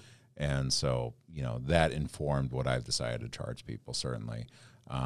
But, so that's the lion's share of my work. And I also, I'm willing to take, and I have a case right now that's on contingency, which means you only get paid if you win. Exactly. Or if you settle the case, obviously, for a cash settlement. But yeah, and then you take a percentage of whatever that whatever that payment is, whatever that settlement amount is, or judgment.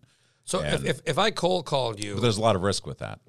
right. Let's say if I cold called you tomorrow, Yeah. and I had a case that you thought was pretty good, you were like, oh, this is good case. Mhm. I say, look, I don't have a ton of money. I have some money, right? Mhm. But you realize the case is going to take a lot of time. Right. I mean, a lot of lawyers do retainers, right? You give me here's 10 grand or 5 grand, gets me going. But when do you kind of say, well, you know what? I really believe.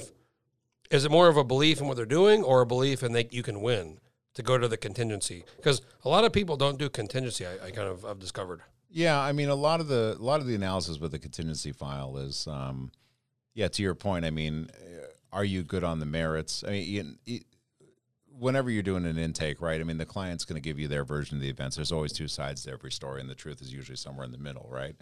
But yeah, I mean, you look at that. You look at your litigation targets. Is there an insurance policy that covers this? Am I going after a company that's bankrupt? Or somebody who doesn't have assets, Right? Good Good you know, point. and that's something that you advise the client. Okay, you may be right on the merits. So if somebody you're gonna waste 2 years of your life, and you're not gonna see $1 on this. So if case, somebody wants to call It's- you to sue me, you're like, Right. fuck you, pay up. No, I saw your fancy car with the Speedo license plates out. my 2015 Camry. Yeah. So you saw the Speedo I'm getting plate. your Camry. I'm getting 20% of that Camry. You know what? It's about $2,000, buddy. Good. Have a good time. So I have the license plate Speedo, and people do not believe that's my. I mean, even when they see it, they're like, "Fucking, it's fantastic. I that's love not it. your license plate, is it?" I go, "Absolutely." Yeah. So for those of you listening at home, I was sitting in the parking lot first, waiting for Jeff to arrive, and I didn't know what he drives. But I also was not late. No, you weren't. You weren't. I'm were early. Yeah. My dad used to Yeah. always tell me when I was growing up, he was Navy, retired Navy. Early If is you're, on early, time. if you're earlier on time, if you're on time, you're late. Right. When I was like 10 Well, or 11, I said, Dad, what happens if you're late? You're fucked. That's what you are. yeah. Anyway, so I pull over at the end. You were way over at the other end. Yeah, The but I parking saw a car drive by that had Speedo as the vanity plate, and I said, "Oh, yeah, this is Jeff." I didn't know what you drive, but yeah, I was like, "Yeah." 2015 Okay, here Camry, baby. I used to have a, and I feel Yeah. to this day dumb for selling it, but a friend of mine is in the car. I used to buy and sell cars with some friends. I love cars. I mean, I'm always on car sites. I'm always on Cars and Bids or Bring a Yeah, Dealer or whatever. I love a nice car. I love cars, and so years ago, 2013 or it was 2012. Yeah, a friend of mine. I'd always wanted a G-Wagon, Mercedes. Really? Yeah, G-Wagon. You know the big. And there's a few of them up here. Yeah, Not many. yeah. Not many. A few. There's like four or five. So a friend who was in the car business, Russian guy I know, Mhm. he calls one day and he goes, "There's a G-Wagon for sale." I said, "Where?" And he goes, "It's on Craigslist." And he goes, "It looks kind of weird though."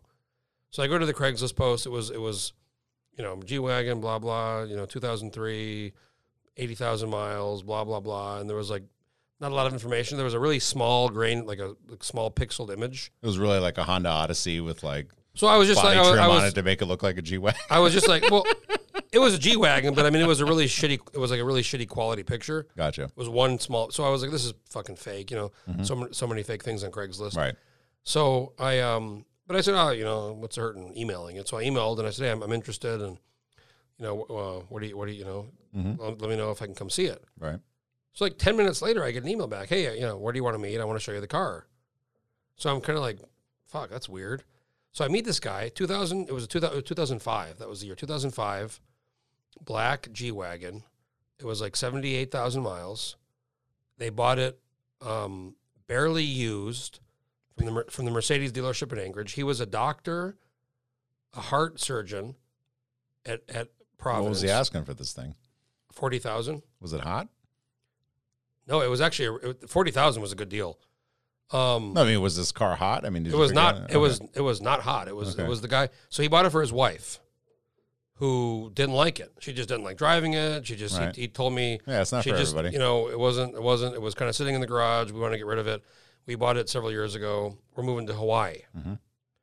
and I said, "Shit." So I called my friend over. There was one small problem. The back of the where the back kind of door closes to the Yeah, door. it's like a It it's slides like a barn. open. Yeah, It's so like a yeah. It's like a not swinging like other door. Yeah, and SUVs, yeah. it's a swinging door in the back, and then It's the got the big ass tire lodge. and the to it. tire lodge Yeah, was right. scratched really badly because the garage closed down. It was whatever, no big deal. So I called my friend to go look at it because he's a car guy, and he's like, "Damn, like this is like I thought this was like not legit." Right. So I just offered the guy $35,000. I didn't have $35,000. What I had was an 800 credit score. So I offered the guy $35,000. Yeah. And he's like, "No way, no, like, we're 40 solid and firm." And I said, "Oh, okay, well, good luck." I wanted it, but Right. not for 40, right? Right. So he leaves, and like the next day he calls me. He's like, "Fucking make the check payable to blah blah blah." I go, "Oh my god." It's happening. It's happening, people. So I call Alaska USA and I said, "Hey, I want to buy this car. Here's the information." And they said, "Well, we don't see this in our NADA system." The car didn't even they wouldn't pull up because it's such a rare car. So they had to like do a special. Well, they thing. had the VIN, or did they? I had the VIN, but it, Yeah. like it didn't pull. It just didn't pull up. Weird. Even with the VIN. Okay. So they ended up There's a looking red flag. it up, and they no, I mean the VIN pulled up, but like they didn't have a value for the car. They didn't know I because see. it was Okay. a rare Yeah. car. So Right. rare Right. cars are harder to value. I mean, it's not a Camry or an Explorer or a pickup or something. So they ended up saying, "Yeah, we'll loan you the money, no problem." So I called Unless the guy. you're in a Southern California Starbucks parking lot and like there's at least 3 G-Wagons sitting there. I mean, it's it's not super rare, but it's rare in Well, Alaska. California, sure. They're L.A., California. Yeah, they're everywhere. Yeah. Moscow. Right. But up here, there's only a handful of them. Right. Right. So I call the guy, yeah, ready to go. Turns out they also had a platinum Mercedes warranty they bought when they bought the car. Wow. Barely used, right? Like years prior. So I found out you can transfer that warranty one time. Like if I buy a platinum warranty from Mercedes, Yeah, right, it's like a certified pre-owned. you Same can thing. transfer it one time only. Yep. And they paid like $6,000 for it. And By the way, that was me accidentally that was knocking that my was bourbon that was glass Peter in the mic. Caltagirone knocking the mic with his lovely bourbon. Oh, It's a bullet, isn't it? it is. Yeah. So Frontier whiskey. we're in the deal, and we're doing the deal. And I said, "Well, what about this warranty?" And he's like, "Well, I paid $6. There's like 4 left." And I was like, "Well, Mercedes said you can transfer it one time." And he goes, "Yeah, I guess so." And I go, "Well, I want you to transfer." And he goes, "Well, what are you going to pay me?" And I was like, "What do you want?" And he's like, $2,000. And I was like, "Fucking deal," because this is a full. Yeah. Right. This is like everything, right? This is like the expensive warranty. Yeah. So And especially on what was this, like a 7-8-year-old Benz at the time? So I bought it in I bought it in 12. Yeah, so it was about I bought 5. it in 11 or 12. So yeah, it was like 6 or 7 years you're old. going to want that warranty on an older Benz. Because plus Mercedes, I mean, like to do the any kind of work. Once I bought it, years later, the seat broke. There was an issue with the seat, and I couldn't. And I was like, "What's wrong with the seat?" And they were like, "Oh, something's wrong." Blah blah. And it was like $3,000. Yeah, when I was the in warranty Philly- covered it. When I was in Philly, I actually owned about 3 Benzes over the course of a few years, but older ones. I love the 80s. That was your grandfather's influence. Right? right. No, I had Senor Caltagirones. I had an 89 560 SL. I had a 91 560 SEL, the big, flagship, right? And the big sedan. And then I had a 99 SL. And I swear to God, every time you open the hood on those things, it's $1,000. Yeah, no, it's it's not. So Plus, you got the you're A able and- to get it right. You have the A and the B, right? The Yeah. A service, the B service, Exactly. and one's Yeah. cheaper, one's more. Right. So I bought it, and I mean, it was cherry. I mean, the car was just immaculate, Right. and I had it And for a they couple- haven't changed that car since like 1970. The funny thing is, like G-Wagon, a 2000 or 99 or 05, G500 looks outside the exact same Right. as a 2020 G63, which costs $400,000, right? The really fancy ones. I mean, Right. even the base level G-Wagon, you're at least 120, 130. yeah. So the G500 or the G550, like you're looking at 150, 120, But the G63, G65, I mean, these are like $400,000, right? But you wouldn't tell if you're the average passerby. They look the exact same from the outside. It's like when you get on the inside and all the other under the hood, all the stuff. So I bought it. I had it for a couple of years. Drove it all around. It was wild. Like whenever I pulled up to get gas or Sure. went somewhere Yeah. or just hey, good on you, man. Why not? Yeah.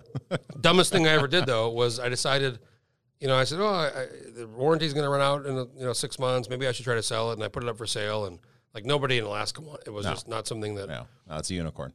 But some guy in Texas called me one day, and like it was like 2014. Yeah, it was 2014. It was during that Dan Sullivan Mark Begich race because I remember I was summertime and I was just left a soccer game, and this guy was like, "Yeah, I want to buy your car. Can you send me some more pictures?" And I said, "Sure."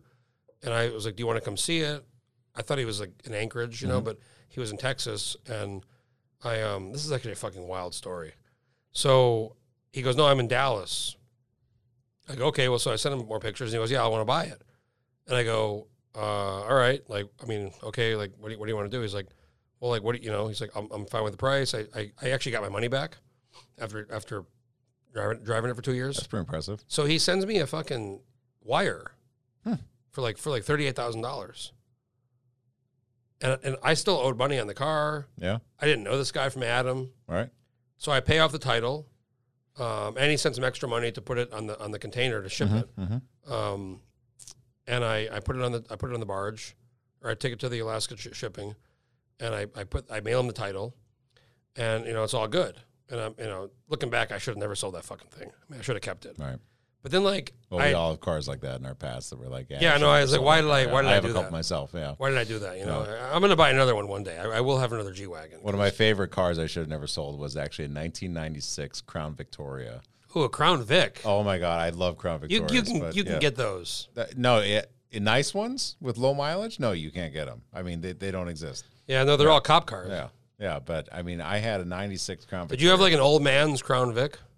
What do you mean by that? Like old people buy Crown Vics, right? So did you buy like a used Crown Vic? No, not necessarily. I had a used Crown Vic, but I see what you're getting at, like a super low mileage, clean. Yeah, like an older you drove guy it to church on Sunday Yes. kind of thing. Yeah, absolutely. That's what I had. Yeah. And God, that thing is it's a sleeper. That's what I love about it. It's got a huge V8 in it. Rear wheel drive. Rear wheel drive. You can drive it off a fucking cliff and it will keep going. Yes. I mean, I bought that car so I could, at the time I was basically doing depositions and court appearances in North Jersey. So I was ripping and running up and down the Jersey Turnpike, like 3 days a week and putting all these miles on the car. And of course, getting the mileage reimbursement on the file. And I made a lot of money off the car because of that. But I mean, it's indestructible, and people get out of your way. Cops don't pull you over. I mean, it's fantastic. That's why cops I love use the those Crown cars. Vics. I should have never sold that car. Yeah. Why'd you sell it?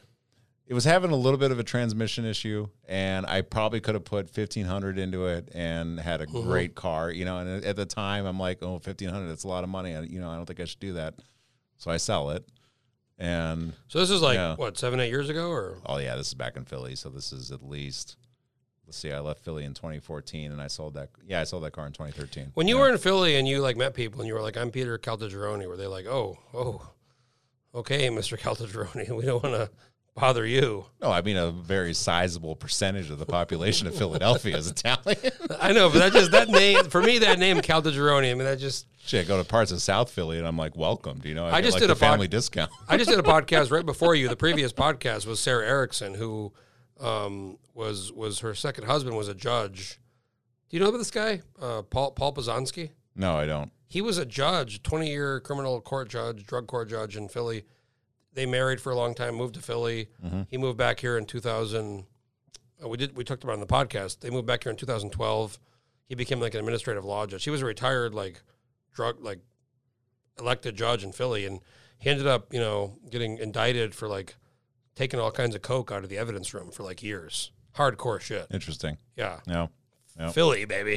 And she was telling me she used to party with Roethlisberger, and they'd give her husband at the time tickets to the game. Well, there you go. Yeah. Why not? Yeah. A little corruption, baby. Yeah. A microwave that fell off a truck, Yeah. Whoops. So I got to finish the G-Wagon. So I saw this guy the car. He's in Dallas, and we kind of were texting. He was my age, younger guy, obviously had money, fucking wires me $40,000 for a fucking car, didn't even know me. And I mailed him the title. So a few months later, he texts me. He's like, "Hey man, I fucking need to talk to somebody." And I was like, "Okay." What are you calling me for? I was like, "Great. Okay, what's up?"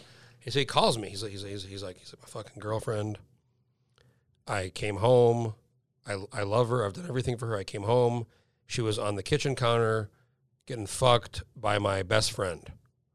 Why the hell is he calling you with this? And he goes, "I need to get out of here before I do something fucking crazy because like I'm very mad and like I might do something like I might regret. He's like, can I come to Alaska and stay with you for a while and like chill out? I bought your car. Do this for me.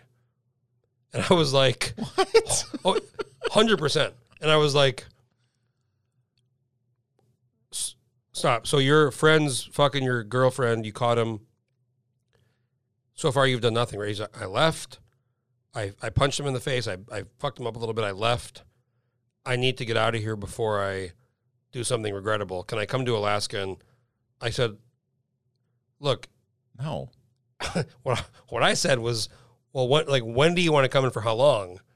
I did have an extra room at the time. I was a little bit like, Jeff, I was a little bit curious. I was like, this guy sounds like kind of fun. So I told him I was like, I was okay with it. I was single, whatever, you know. He never came. He said he worked it out with her. Like he called me one day crying, and he said this is the guy that bought the car. I just have this shit in my life where like people meet Crazy. me. And, I don't know, man. Fucking wild. So you text back, new phone, who dis? We're still friends on Facebook. I mean, he goes to Europe and like he's like big into like fancy car, like really nice cars. Well, does he still have the car? Oh yeah, I mean, well, as of a year or two ago, he did. Yeah, He said he was never going to sell it. He's like, such a good fucking deal. Like rubbed it in my face, you know. Like I never should have sold it. Wow. You got to get like a Peter Caltagirone G-Wagon for your get like one of those stickers on the side, like those magnets. Justify those fees. Sir, I'm charging you this much because I have to pay for my extravagant Right, lifestyle. you know, it's a certain lifestyle that I got to maintain. It makes you look good. It makes me look good. Nah, man, that's not my speed. One of my favorite scenes in a movie ever is in The People versus Larry Flint. When Flint's like, you know, flaunting. It's been years since I've seen that movie, but yeah. There's a scene where Flint's like flaunting the order of the judge to not leave the state of California because he's you know, they're trying to get the source of that the DeLorean tape that he had. Right. And the judge is like, you can't leave, you know, it's condition of the bail. And he's like getting on the jet, and his lawyer shows up, and it's young Edward Norton, if I'm Edward not Norton, mistaken, correct? right? Yeah. And he's like, "Fuck you, Larry! I'm fucking done with you, motherfucker! Like I'm sick of your shit." And then like, and this is what I tell my friend Lee Baxter. I said it's the opposite. He's like, I'm the fucking best client. I'm always in trouble, and I'm rich. Yeah. So I tell Lee, I have like legal. I mean, I'm in trouble, or I have legal issues, and I'm not rich. No.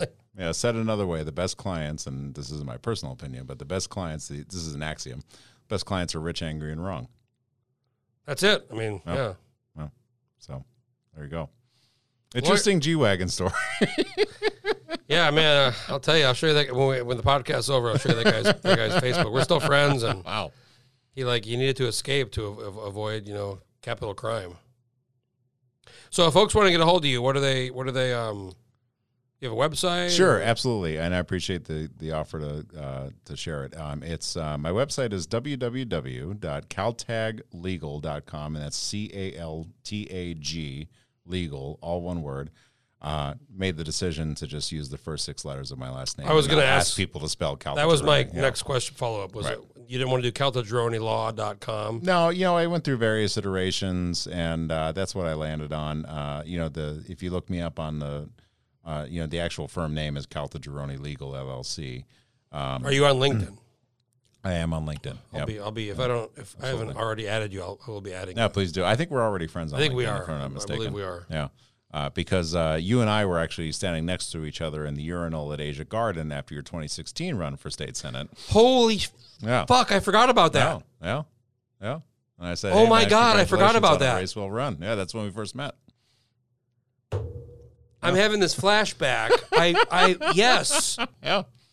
Holy shit, that was you, right? That was me. Yeah. What were you doing? What were you doing there? Well, at the time I was taking a piss, but yeah, I was congratulating Where you. were you there for my party? I was there for your party. Yeah. Oh my God. Yeah. I remember that, but that whole night for me was a blur also because I lost badly. And I was only I don't know, 7-8 months in my tenure in Alaska at that point. How, you were just following the races, or yeah. This guy's a psycho. I got to go to his party. Got to go to this guy's party at an Asian karaoke bar. Right. Yeah. You know, I like karaoke, and yeah, you know. Were you there when I sang Johnny Cash Hurt? I don't think I was there for that. I think I missed that. That was a Yeah, low. It was a low unfortunately. point Was of it? the evening. Yeah. People were like, "Put him on suicide watch." You know? But anyway, yeah. So you can go to the website or give me a call 907-202-1031. And you're doing civil. Doing all kinds. Yeah, I mean my two real bailiwicks are Alaska Oil and Gas Law and complex commercial litigation. I mean that's really What was that where I word you excel. used earlier? That subjugation. Subrogation? Yeah, I mean I'm very good at that. What does it mean, subrogation? What is that? Subrogation is basically a right that you have basically given to somebody else, and in the context of insurance. So if my house burned down and I collected the proceeds under my insurance policy for that, I would have the right as a homeowner to go after a third party if a third party was responsible for what happened, and most insurance policies make you assign that right over to the insurance carrier, excuse me. Mm-hmm. And in theory, it's in exchange for lower premiums and whatnot. And so that then gives the insurance company the right to step into the shoes of the homeowner and pursue the third party. So the how often insurance does that company- happen? That happens pretty often, actually, and in some big dollar cases too. But so the insurance company, let's say it's $1 million house. The insurance company pays you $1 million, right, under the terms of your policy. They can then go after the third party, get $1 million back, and that insurance company gets to keep the money. So they get made whole. They get the insurance company does. The insurance company, yeah. And now made whole is actually a term of art in that some jurisdictions require that like let's say the policy limits were for $250,000 and my loss is actually $350,000. Some states require you to pay the homeowner for that balance of $100,000 before the insurance company can take it. So if it's $250, right. If it's $350, they get $250, and then they get $500. Right. You got to kick homeboy back $100,000. Yeah, exactly. I love that. Exactly. Some states require that. I don't know where Alaska. I did all this work in Philly and the East Coast, but yeah. So and that's how I started my career. It sounds like you may have been doing work with like people on the East Coast involved in like trash collection business. I'm going to start getting like I'm personally attacked here pretty soon, but we'll leave that for. I have thick skin, so we'll leave it alone. Isn't it kind of funny how I can make jokes about like mafia. Right. Yeah, we can do racial humor as Italians. Yeah, but other races you cannot. Yeah. I mean, imagine if you were like black or Muslim. Right. I couldn't. I mean, come on, no. But with Italian, we kind of or Irish. We kind of accept that as this is, part of the struggle. Well, it's a white privilege, I mean, I guess so. Yeah. Tell my grandfather how much white privilege he had trying to make it in America in the early days. And that's my thing. And I talk a lot about this you probably see on Twitter, like Facebook, like I believe that racial injustice exists. I mean, I acknowledge as a white guy, I got a better go of it. Mm-hmm. But I mean, there's so much history in this country where a lot of people have faced a lot of struggles and oppressions, and that's not part of the narrative. And I think the idea that for some people, this critical race theory, where they view everything's racist, racism is everywhere, it's ubiquitous. I don't believe that. I don't believe most people are racists. I believe there is racism. I believe it's bad, and we should stamp it out. But when a truly racist thing happens, or when a truly kind of a racist person says, they get quashed by society. Mm-hmm. It's not like they get praised by society. And I don't want to get into the whole. That's a whole different podcast. We could talk for 3 hours on that. But we can bash the Italian.